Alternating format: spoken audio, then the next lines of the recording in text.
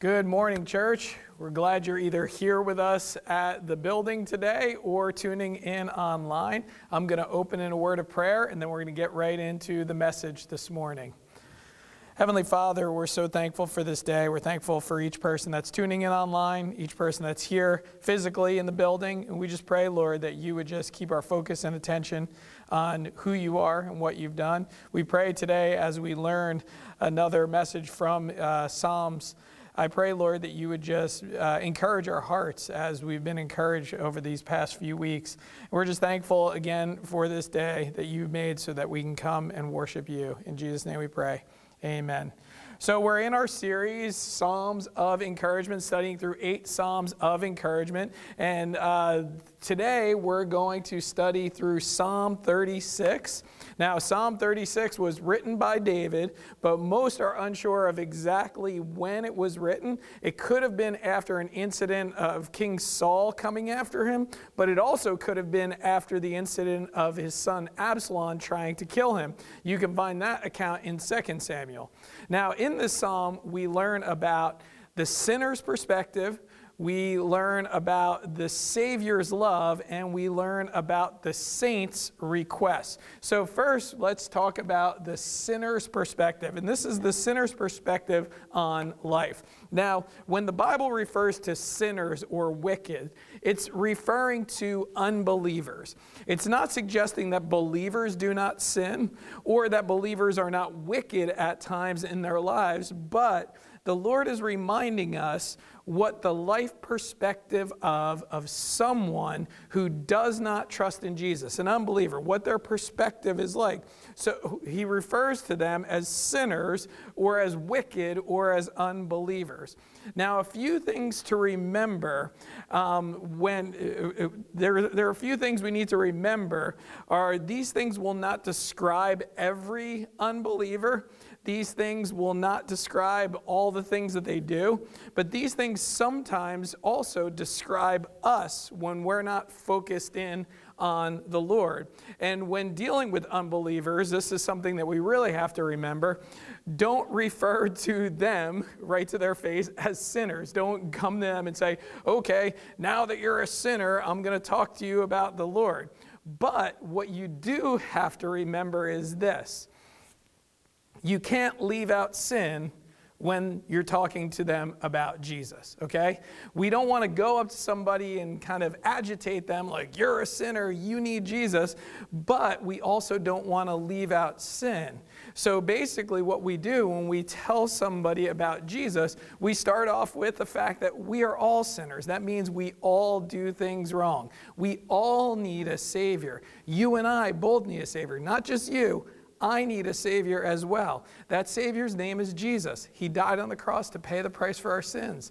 He rose again 3 days later to prove that he is God. And the scriptures teach us this, that all who believe have eternal life. So you see what we do there is we basically agree together. We all do things wrong. So if we as believers come to people like, you're a sinner, I'm not a sinner, that's the wrong way to approach it. So when we know and understand the sinner's perspective, it's going to help us to be more effective in dealing with them and leading them to the Lord. So let's look and see what the sinner's perspective is. The first is this. The sinner has no respect for God. Psalm 36 verse 1 says this, transgression or sins speaks to the wicked deep in his heart. There is no fear of God before his eyes.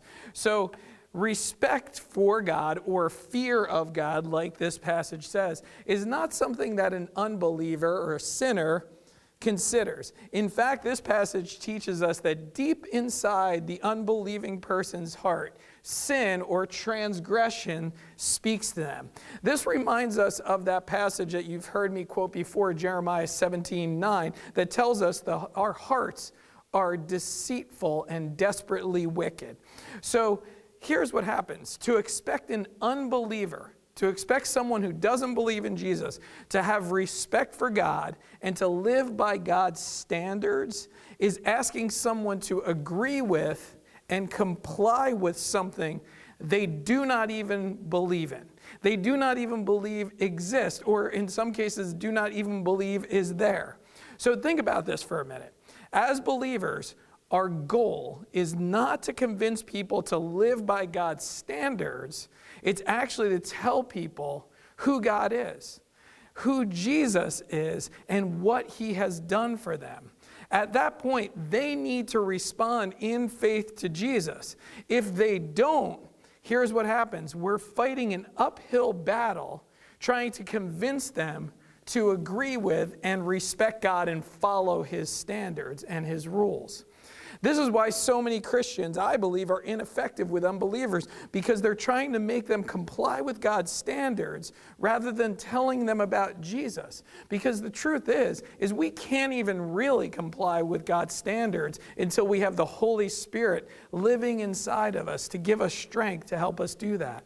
So when a person finally trusts in Jesus, the work of the Holy Spirit comes in their life. The Holy Spirit comes in their life, starts to work, and then convicts them to start to respect God and follow after his ways and desire to follow him.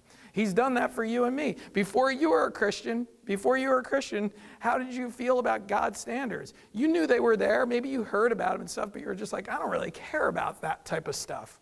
But once you became a Christian, once you believed in Jesus and the Holy Spirit started to work in your life, all of a sudden now you're convicted of certain things that before you didn't even care that you did. You didn't even think that they were wrong.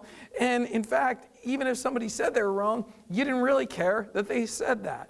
So when a person finally trusts in Christ, then the Holy Spirit will do that work of conviction. That's not our job to make them or convince them to respect God. Next, the sinner is prideful. The sinner is prideful. Verse 2 says, "For he flatters himself in his own eyes that his iniquity or sin cannot be found out and hated." Now, pride is pretty much an excessively high opinion of yourself and your importance. In this case, the pride the sinner is falling to is thinking that their sin is okay. So the pride the sinner is falling to is thinking that their sin is okay, or it's concealed enough to not be found out. Nobody will see this. Nobody will know. This is interesting because the way our culture deals with this is calling things that are sinful not sinful. Okay, the way our culture deals with this is this: calling things that are actually sinful not sinful. They'll say, no, that's not sin. That's just what I like to do. That's not sin, though. Remember, this is the absolute truth issue that I dealt with last week a little bit. In pride, people say things like, that's not wrong, or I make the rules for my own life. You don't tell me what to do. I make the rules for my own life.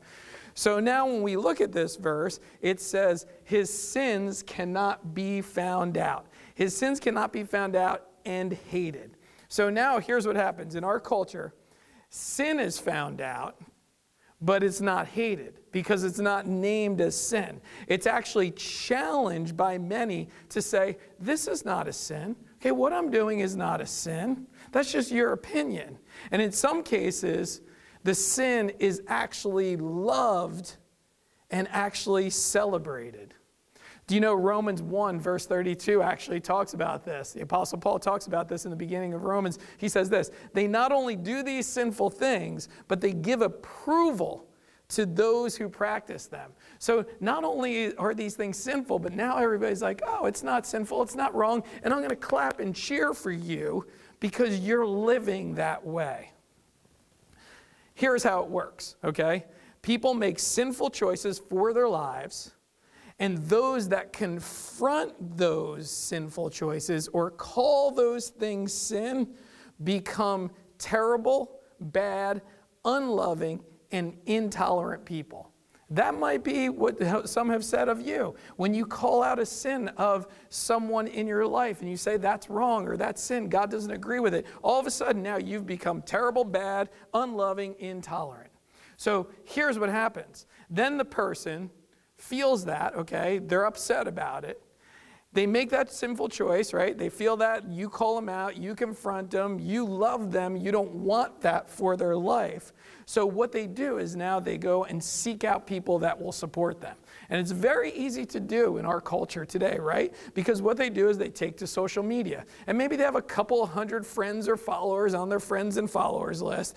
And they put it out there, this is my life choice, this is my lifestyle, this is what I choose to do. And they get a percentage of people, of their friends and followers, that like, love, and support what they're doing. They give them approval. And they approve them, and in their mind, they think, these people love me, and these other people hate me. So now they have a group of supporters that love them, and a person like yourself that may have confronted them or called them out that hates them. And this is how their mind is working right now. They think you're intolerant. They think you hate them because of the sinful choices they make. So in their pride, they and the people that love them band together and validate one another's sinful actions as if those actions are no longer sin. Let me say that again. As if those actions are no longer sin. Now, this drastically has impacted the church. Now, just to paint a picture, this goes further because this group gets very loud and vocal, and the church becomes afraid that it will be accused of being unloving or that they do not accept other people. And here's what happens. When you have biblically ignorant pastors and leaders in the church, they start to listen to the culture and they don't listen to Jesus. And they start to call things that are sinful, not sinful. Well, I know you know this, but just in case you forgot, we here at our church, we listen to Jesus. That means that what Jesus says goes because he speaks the truth.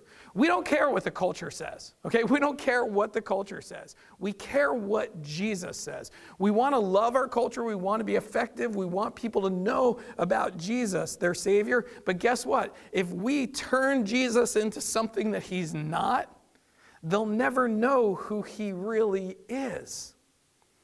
So now next, the sinner is this. The sinner is foolish. The words of his mouth are trouble and deceit. He has ceased to act wisely and do good. Now, this does not mean that they are dumb, that they are uneducated, and they're not smart. In fact, some people that are unbelievers are very intelligent, and they're very educated. This means they don't heed to the wisdom of God. And when we do not heed to God's wisdom, God calls that foolish. God calls that foolish. This is a worldview issue. Okay, this is a worldview issue. When you live by standards, philosophies, and ideals that are not from God and his word, essentially, it is not wise, but foolish. I love what the Apostle Paul says in 1 Corinthians 3:19. He says, "For the wisdom of the world is folly with God." The wisdom of the world is folly with God. You know what? When your mind is on foolishness, the result will eventually lead to sin. Which brings us to our final point about sinners, and that is that the sinner plans to sin.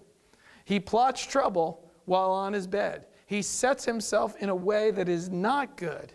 He does not reject evil. The core of the sinner's problem is that they are inclined to do the wrong thing and look for ways to gain dishonestly. And in some cases, they're actually looking for trouble. Obviously, there's varying degrees, right? You might know some people, man, they're always looking for trouble. Then you might know some people that you look at and you say, you know what? They seem like a pretty good person. But what's welling up in their heart is the sin that's unforgiven, that they have not let the Savior take off their heart. And guess what? This is what's actually speaking to them and then eventually contaminating their minds and eventually being acted out in their lives. Now, This all sounds very discouraging, doesn't it? I mean, some of you are probably asking right now, isn't this series called Psalms of Encouragement? And the answer to that is yes. And Psalm 36 actually brings some serious encouragement for all of us, including sinners. And here's where it starts. And it starts with this, the Savior's love. The Savior's love. Jesus loves us despite our sin. Jesus does not love our sin. Jesus does not want us to support one another in our sin. Jesus wants to forgive each one of us of our sin. So the next 5 verses that we're going to look at teach us about the great love of our Savior, Jesus. Okay, that's where the encouragement comes. It teaches about the great love of our Savior, Jesus, because David spent 4 verses talking about the sinner's perspective. And now he was by and large talking about unbelievers, right?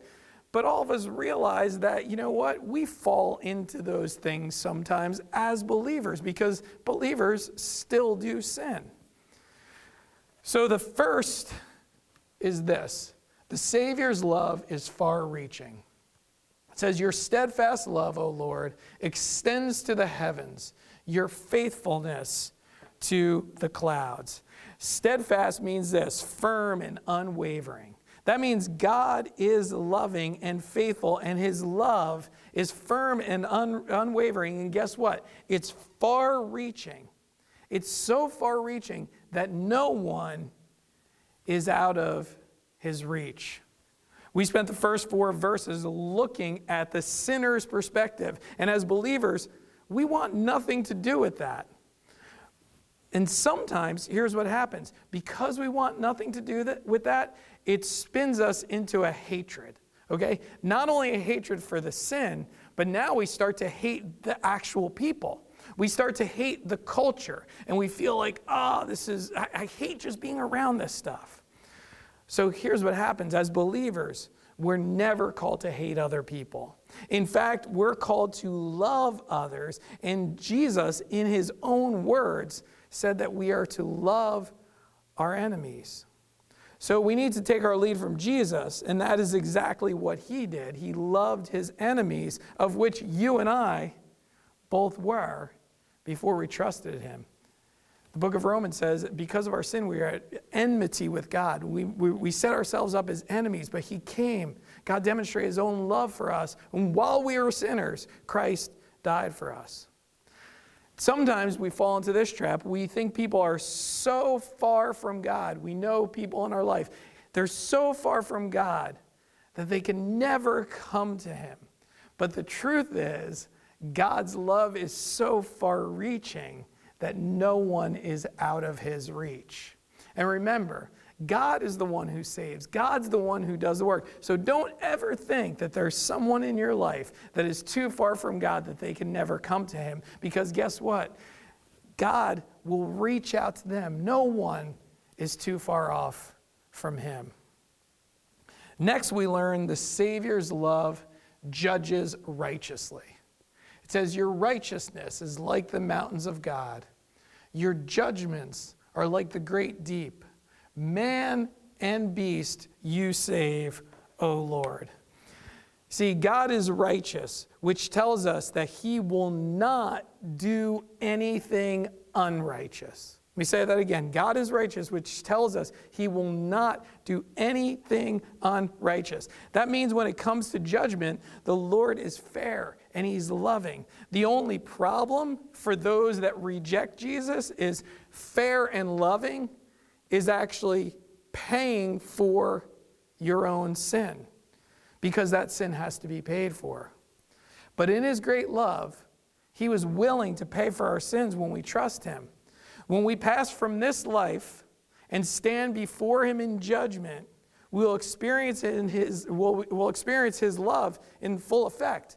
You as believers will experience his love in full effect because you will not be judged for the sin that you have committed because Christ has taken that judgment for you. Christ has paid for those sins. But those who don't believe, those who don't trust Jesus, actually have to pay for their sins. They're actually judged for the things they do because Christ did not take that sin from them because they rejected the free gift that he was willing to give.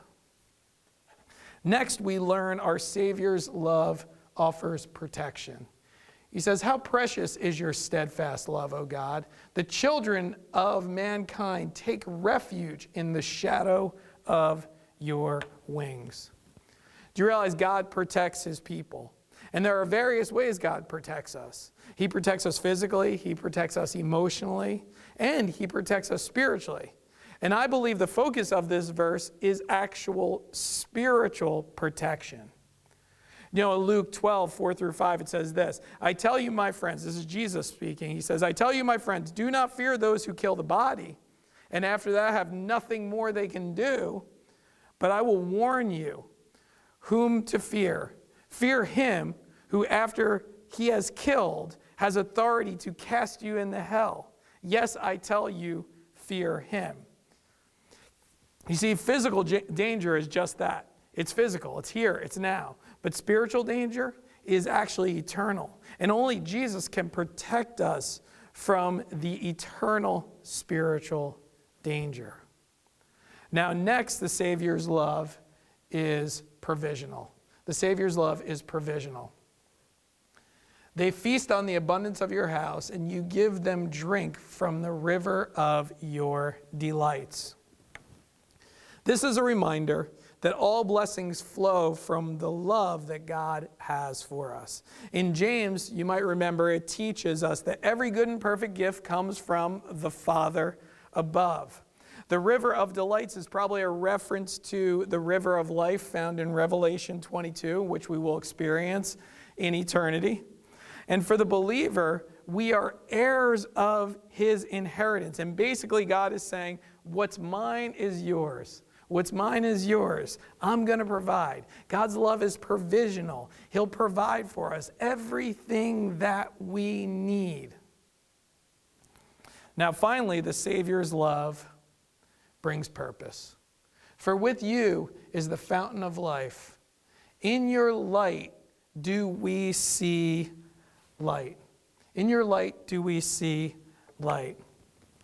Now in John 4 and in John 7, Jesus said, he gives living water, which is a reference to eternal life that he gives, which gives our life purpose. Which gives our life purpose. That is why the verse continues to say, we see light. See, what happens is our path is now illuminated by the truth of our calling, which is to bring glory to God. So now, all of a sudden, before you were a believer, you really didn't seem to have much purpose, or your purpose was very worldly, but now that you're a believer, you have purpose. So what does that mean for the believer? Well, that means that the things that we do or say can have a huge impact, a huge spiritual impact on our lives and the lives of the people around us. The people around us realize that we live with a purpose. In his love, he gives our lives purpose. So now when you do things like when you go to work, you can realize, I'm not just doing my job, I'm actually working for God's glory. When you parent your children, you could realize, I'm not just raising my kids, I'm raising them to bring glory to God. As a married person, you could realize, I'm not just a spouse, my marriage can be used to bring glory to God. As a student, you can realize, I'm not just studying for the grade, I can use my time in school to bring glory to God. And guess what? The list can go on and on. And the reason that list can go on and on is because you have purpose. You have purpose. Now, this brings us to the concluding verses in which we see this. We see the saint's request. And when I say saint here, I'm talking about the believer. Now, this, a lot of times people think of saints and they think of like old, art, people with halos around them and stuff. No, a saint in the scriptures is a believer, okay? There's nothing more special about us except for the fact that we are saved from our sin, okay? So a saint is a believer, and saints should pray. Christians, believers, should pray. So all who trust in Jesus are saints according to the Scriptures. And we as saints make requests to the Savior that loves us. The Savior loves us, and we make requests to the one who loves us. And this is what David's doing here. He sees and is dealing with sinners around him, okay? He knows the love of the Savior. So basically, he ends this psalm, he breaks out in prayer. And here's what his prayer looks like. He prays for fellow believers. The first thing is this: the saints' requests for these truths to continue, okay? For these truths to continue. Verse 10 says, "Oh, continue your steadfast love to those who know you," the fellow believers, those who know you, "and your righteousness to the upright of heart." So what he's saying, David is praying here, I know these things about you, Lord. I know these things about you, Lord. Please keep doing them and showing them to me. Please keep doing them and showing them to me. We pray like this all the time, right? Our prayers are pretty much this all the time. It's just inject different situations, right? We pray these things. Please keep doing this. I know who you are. I know what you've done. I know your love. I know your judgments. I know all these things. Please, please, please keep doing this in my life. Next, David prays the saints' request for protection. He says, "Let not the foot of arrogance come upon me, nor the hand of the wicked drive me away." You know, most of us, when we see protection, we think physical protection. We've talked about this a lot in the Psalms. But here, David's praying for spiritual protection. Notice he says, "The foot of arrogance come upon me." He's praying, you know what, Lord, protect my heart attitude. Protect my heart attitude. A lot of times when we're dealing with unbelievers, you know, we get prideful, like we think we're something special or better than them. And they get that. They see that, okay? So David's saying, no, don't act like that. We're the object of God's love. He loves us so much, but so are they. We're no better. So he's saying, you know what, don't let my heart attitude become arrogant. As believers, we have to guard our heart and ask the Lord to protect us from the sin that can well up in us. You know, maybe yours is an arrogance or pride. Maybe it's something else. Maybe it's some kind of heart thing. Maybe it's a gossip thing, whatever it is. Maybe it's an anger thing. Okay, you have to pray to protect yourself from slipping into that. Next, he says, "Nor the hand of the wicked drive me away." Here's how we can apply this. Don't let sinful people cause you to fall away. Pray, Lord, help me not to get caught up in their sinful ways, caught up in their sinful ideas, confused, and call things that are sinful not sinful. You know what? Maybe there's people in your life that cause you to go down the wrong path. And I'm not saying it's their fault, because it's your fault too, but maybe their presence in your life is something that kind of brings you down the wrong path. You need to pray before you're around them. In fact, in some cases, maybe you need to pray whether you should be around them or not. I mean, I know in some cases it's impossible not to be around those people, because maybe they're in your family or in your classes or in your workplace. So maybe it's impossible not to be around them. So you got to pray for protection against going the wrong way because you're following after them.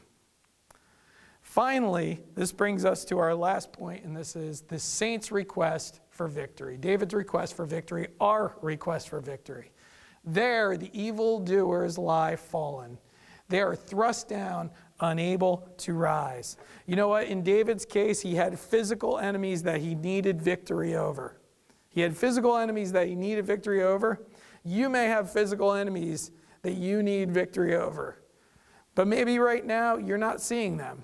But I could tell you what enemies you do have, and we learned about this in Ephesians. The spiritual enemies, things that are waging war. Satan and demons are waging war against you as a believer, because they don't want you to be effective for the cause of Christ. They don't want you to have victory. They don't want you to pray for your friends. They don't want you tell your friends about the Lord. They don't want you to be the kind, loving Christian that God has called you to. They want to mess you up, and they want to mess with you, and they want to have victory over you. So what David does is he prays for victory. Part of our prayer life should be against those enemies and seeing God bring victory in all areas of our lives. Because guess what? He is the one who loves us and wants us to have that victory. Let's pray together. Heavenly Father, we're so thankful for this day. I'm thankful for this psalm of encouragement, Psalm 36, that encourages us to see who you are and what you've done and the love that you have for us. And even though at one point we were in that seat of the sinner before we trusted in you, Lord, we know that we can kind of fall back into old patterns of life. So we pray for protection against that. We pray for the people around us that are still unbelievers, that do not trust you. We pray, Lord, that you would just open their hearts up and give us opportunities to speak with them about your love and your grace and your mercy towards them. In Jesus' name we pray. Amen.